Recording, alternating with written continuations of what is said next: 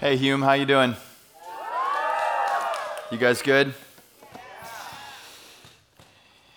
It's been so good to be here with you guys. I'm so glad to be diving into God's Word together. We've talked already about how there is truth and it's absolute, and that comes from God. It's revealed to us through the Scriptures in the person and the work and the life and the ministry of Jesus. And today, this morning, as we spend time together, I really want to take what we've been talking about, which at times has felt maybe abstract or kind of out there, and I want to bring it down to our level and into our lives in a very practical and in a very real way. This morning is going to be a serious message. It's a little shorter of a message, but it's a heavy message. And so I need you to lean in with me for about the next 20 minutes.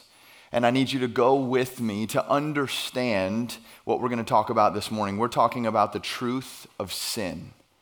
You already heard it on the video, so poetically and helpfully described there. But this morning, we're going to talk about the truth of sin.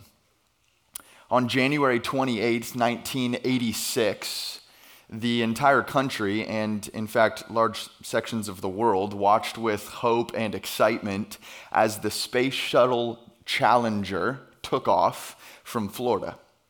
This is a $3.2 billion space shuttle, and it was crewed by 7 of the finest astronauts in the world from the NASA program.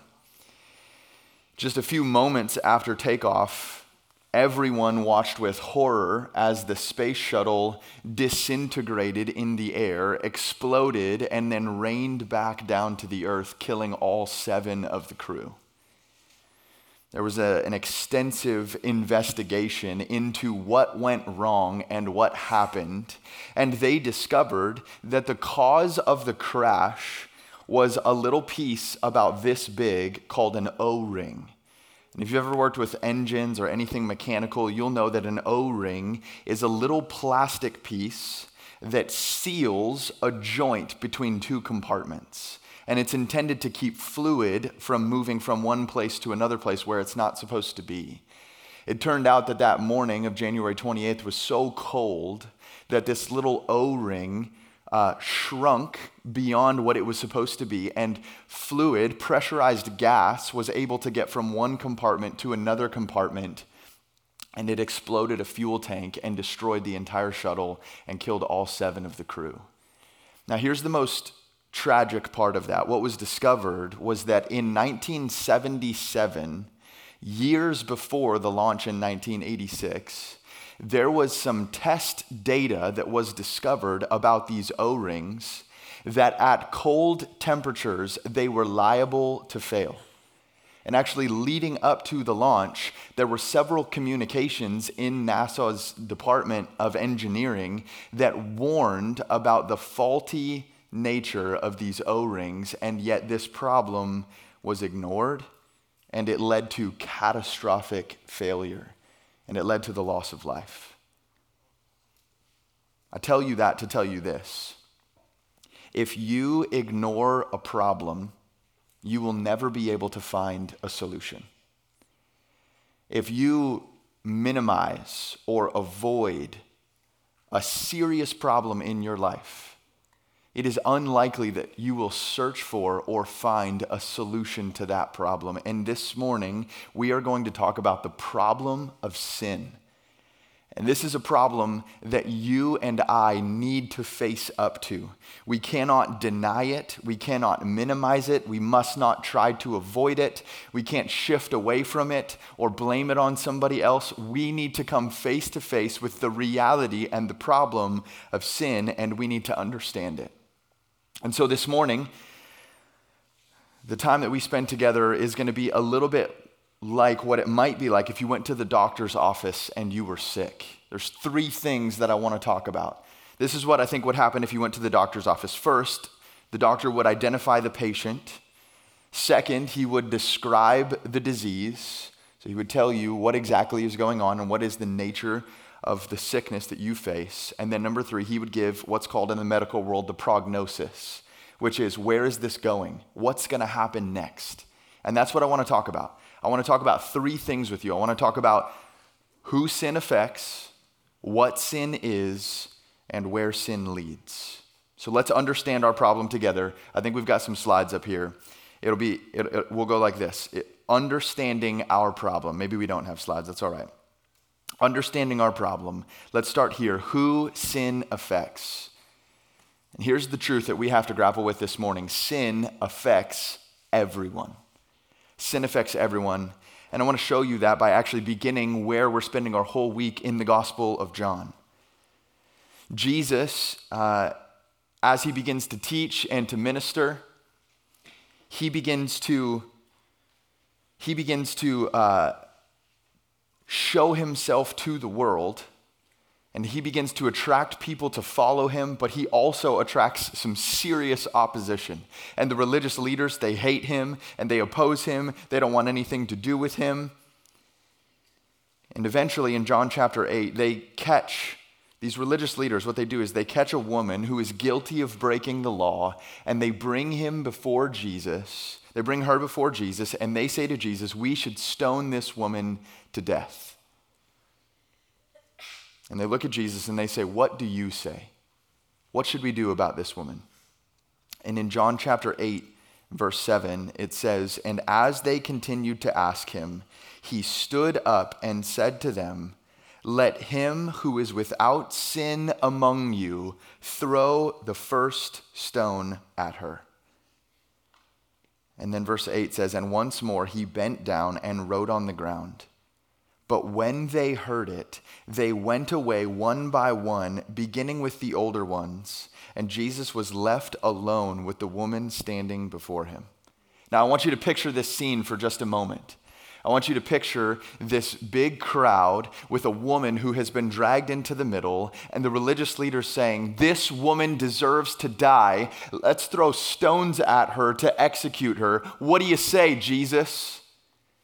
And Jesus standing there says this incredible thing. He says, let he who among you has no sin. If you have no sin, then why don't you take that rock in your hand and throw it at her? If you are perfect, if you have no sin of your own. And then this scene, after a beautiful, brief, honest self-evaluation, apparently, all of these people who stood there knew that they were unable to say that they were sinless, and so they dropped their rocks, and one by one, the text says, they walked away. And this brief little narrative, it illustrates this sobering and necessary truth that sin affects everyone. Imagine if you were standing there and you saw that guilty woman and you had a rock in your hand and Jesus said to you, hey, feel free to throw that at her if you are perfect. If you have never done anything wrong, if you have never transgressed God's law, if you have never hurt anyone, if you have never disappointed even yourself, if you are perfect, throw the stone. And if you and I were standing there, and if we were even remotely honest, we would have to drop the rock and walk away because we are not perfect. Sin affects everyone, and the Bible tells us this clearly and repeatedly. I'm not making this up. This is not my opinion. This is what the Bible says. You see those texts on the screen. Romans 3:23 says, all have sinned and fallen short of the glory of God. Isaiah 53 says, all we, like sheep, have gone astray. 1 John 1, if we say we have no sin, we deceive ourselves, and the truth is not in us. Ecclesiastes 7, surely there is not a righteous man on earth who does good and never sins. This is what the Bible tells us. All have sinned. All have gone astray. All are underneath this curse. There is no one who never sins. I think sometimes when we think about evil and we think about sin, we like to think of it as someone else's problem because we're very good at blaming others and excusing ourselves. So we look at the evil inside of us and the twistedness and the places that we fall short and the places that we're weak and the places that we're broken, and we excuse ourselves. We raise up an inner lawyer to defend ourselves and to make a case about why what we're doing is not so bad and God doesn't mind and it's okay, and we justify and excuse ourselves. But we must not do that. We must realize today that sin is not someone else's problem. Sin is our problem. You and me here today at Hume, New England, summer 2022, sin is our problem because we're born sinners by our nature. And we participate in sin by our choice. It's every single one of us, the entire human race. Sin affects everyone, and we must understand that if we're going to understand this problem. But there's a second thing we have to understand. Because you might be saying, well, okay, fine, so sin is my problem, but what exactly is it? What is sin? Well, here's what sin is. Sin is rebellion. In one word, if I had to pick one word, it would be the word rebellion. First, we've identified the patient, and the patient is all of us. All of us are sick, and now we have to describe the disease. What is it that we have? What is it that plagues us and curses us? And it's this, it's rebellion against the God who made us. And if you go all the way back to the beginning of the Bible, like the opener, the first night, which it's so beautifully displayed, this story of Adam and Eve. We see a God who creates and rules, a God who gives clear direction to Adam and Eve, who sets boundaries for them, who invites them into relationship with him and fullness of life and the blessing of knowing and being with God. But he also gives to them a very clear warning if they disobey. He says to them, it's not like God pulled a bait and switch on them and he tricked them. God says to Adam and Eve, he says, if you eat of this tree, you will surely die. He says, with me is life, and over there is death, and you can choose. I'm giving you everything you need for flourishing and stability and peace and joy and life. And if you go and do what I have told you not to do, you will suffer the consequences. He was very clear with them. He revealed his will to them. And what they chose to do was rebel. And this is what sin is. What Eve did in the garden and what Adam participated in, what they chose to do together, is what sin is. This is what they did, and this is what we have all done. Adam and Eve heard what God wanted for them, and they chose to do the opposite. They looked at their maker, who said, this is my design for you, and they said, no thank you, I will go my own way. I don't want to do what you want me to do, I want to do what I want to do. And that rebellion is what sin is. This is what sin looks like. God is a creator and he makes all things with a good design. And sin is when we distort his design and reject his creation. God is the authority and he gives the law, and sin is when we transgress that law.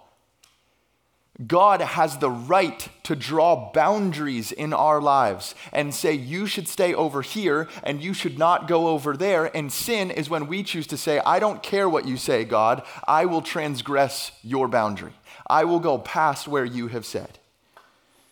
God rightfully gives us a duty to honor him and to reflect his image to the world. And sin is when we fail to keep that duty. And maybe most devastating, God is the one who in his kindness and in his love, he offers relationship to us. God wants to be with us. He wants to know us. He wants to love us. And he was so kind when he created us to welcome us into a relationship with him.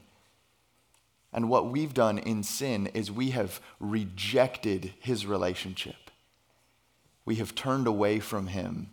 We have spurned him. He says, I'm here for you, and I love you, and I want to be with you. And we say, no thanks. I don't want to be with you. A man named John Piper, a pastor, described sin this way. He said, it is the glory of God, not honored. It is the holiness of God, not revered. The greatness of God, not admired. The power of God, not praised. The truth of God, not sought. The wisdom of God, not esteemed. The beauty of God, not treasured. The goodness of God, not savored. The faithfulness of God, not trusted. The commandments of God, not obeyed. The justice of God, not respected. The wrath of God, not feared. The grace of God, not cherished.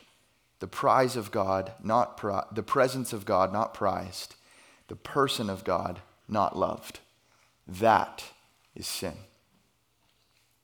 So today, for you and for me, anywhere that our lives are out of sync with what God wants for us is sin.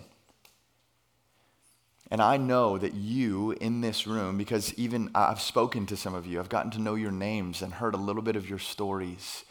And I know for a fact that you feel the weight of sin.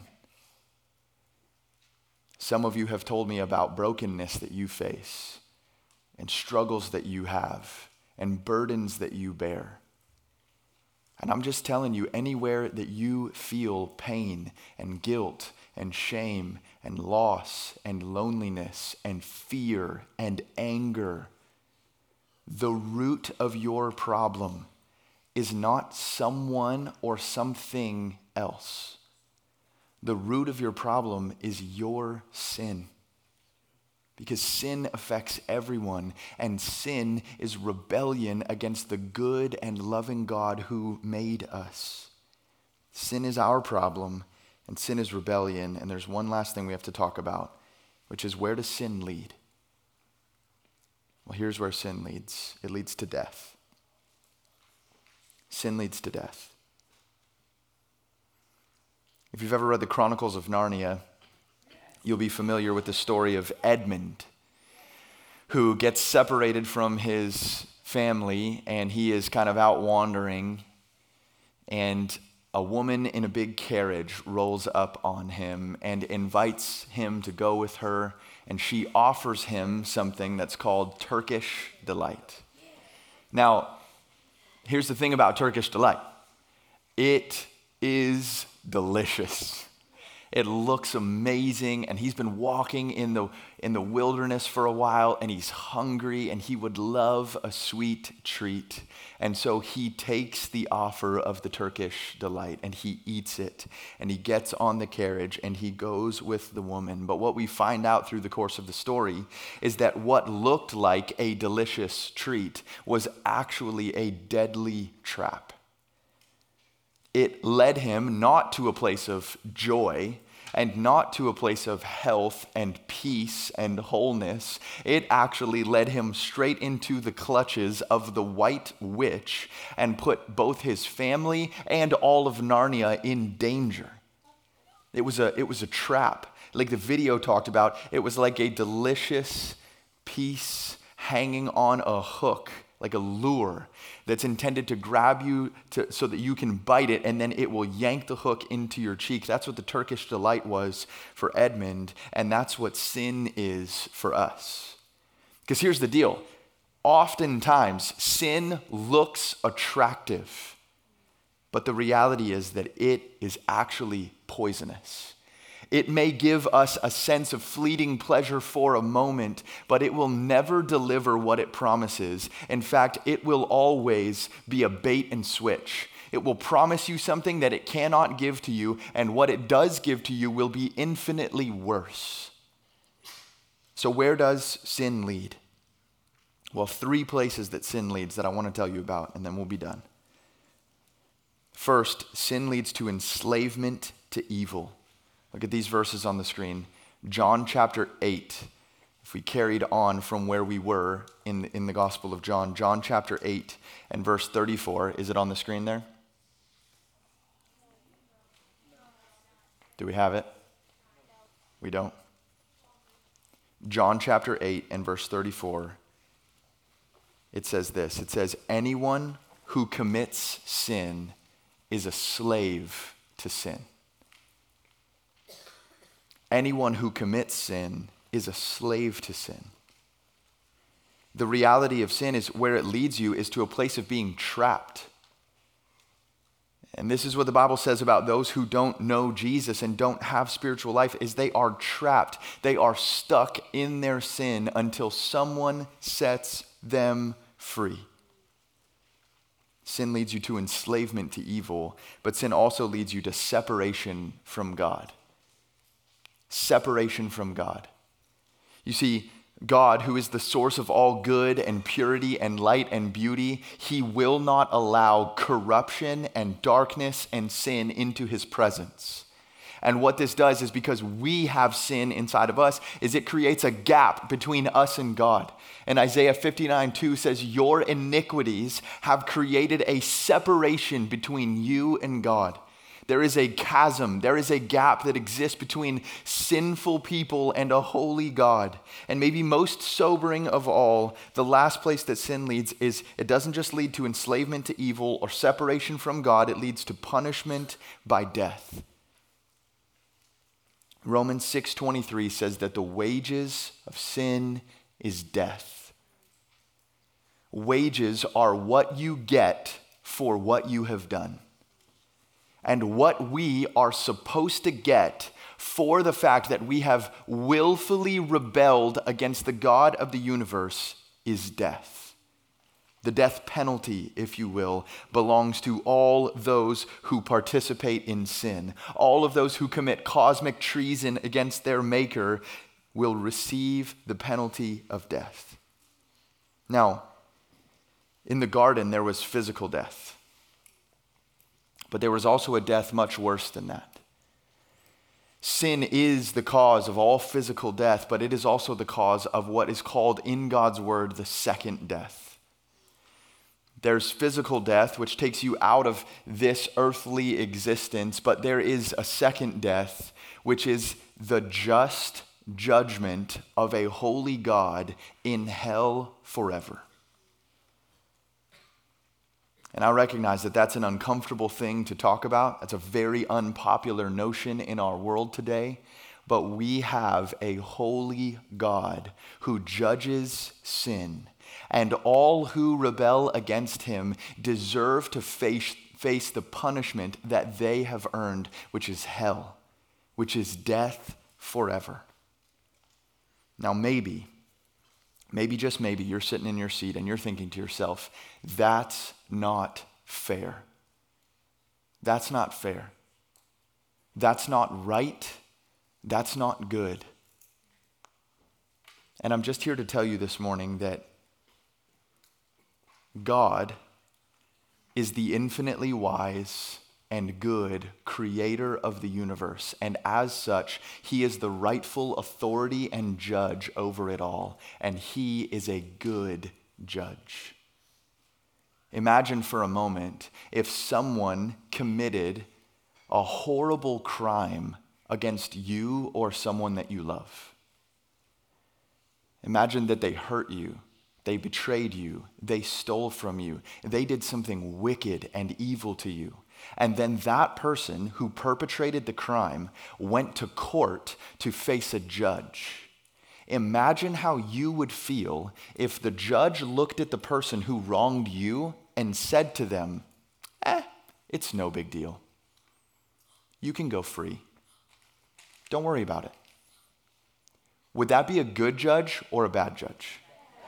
That would be a bad judge. What a bad judge does is sweeps offenses under the rug and looks the other way and pretends like they're not a big deal.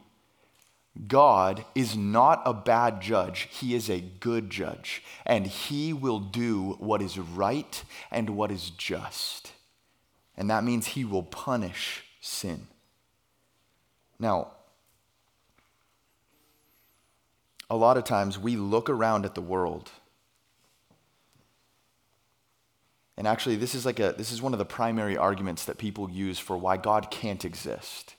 Because we look around at the world and we say, look at how evil the world is.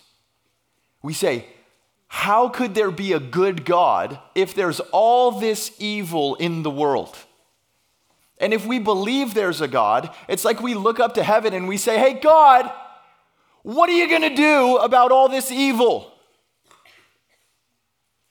And God has clearly revealed to us, God says, I will punish evil, and I will do it with my justice in hell.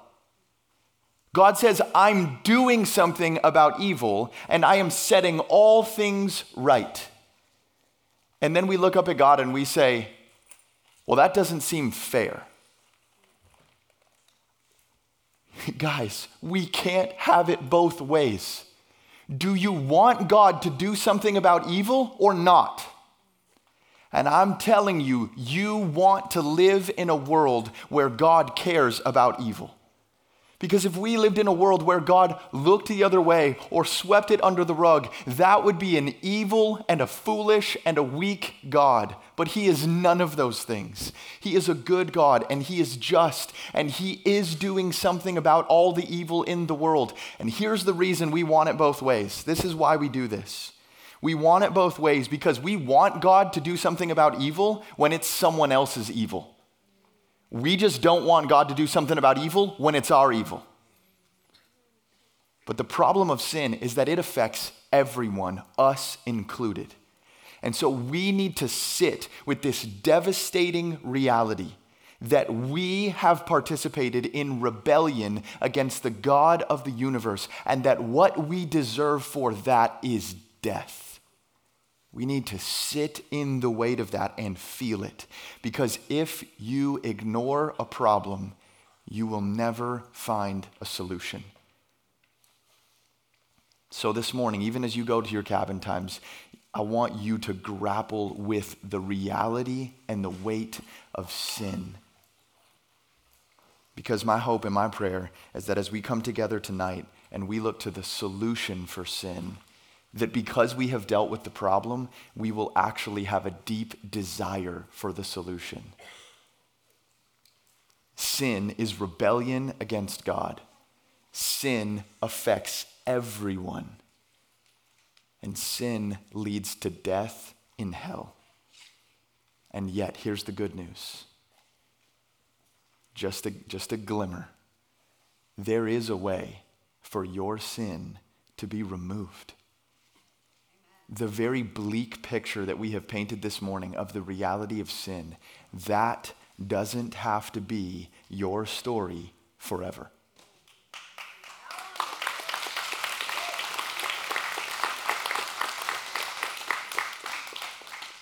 In John chapter 1, John the Baptist looks at Jesus and he says this amazing thing. He says, "Behold, the Lamb of God who takes away the sin of the world." That's what we're going to look at tonight. But before we get to the hope, we have to feel the weight. We have to understand the problem of sin. Let's pray. God, thank you for loving us enough to tell us the truth. God, thank you that you don't sugarcoat reality. You don't lie. You don't avoid what is real, but you communicate to us the way things really are. And God, all of us feel the burden and the weight of the brokenness of the world and the brokenness of our lives. God, we feel the weight of sin, and I am so thankful that you tell us what it is and where it leads. God, I thank you for your holiness and your justice. I thank you that you are good enough to punish sin. And God, today I pray that we would feel the weight of sin, that we would know that it is not someone else's problem, but that it's our problem, that sin is our nature and our choice, that we have rebelled against you. And then, God, I pray that as we feel the weight of that problem, that by your Holy Spirit, you would move us very quickly to the solution, and we would run to Christ and receive forgiveness and grace that you supply. Lord, we love you. We thank you for telling us the truth. We pray these things in Jesus' name. Amen.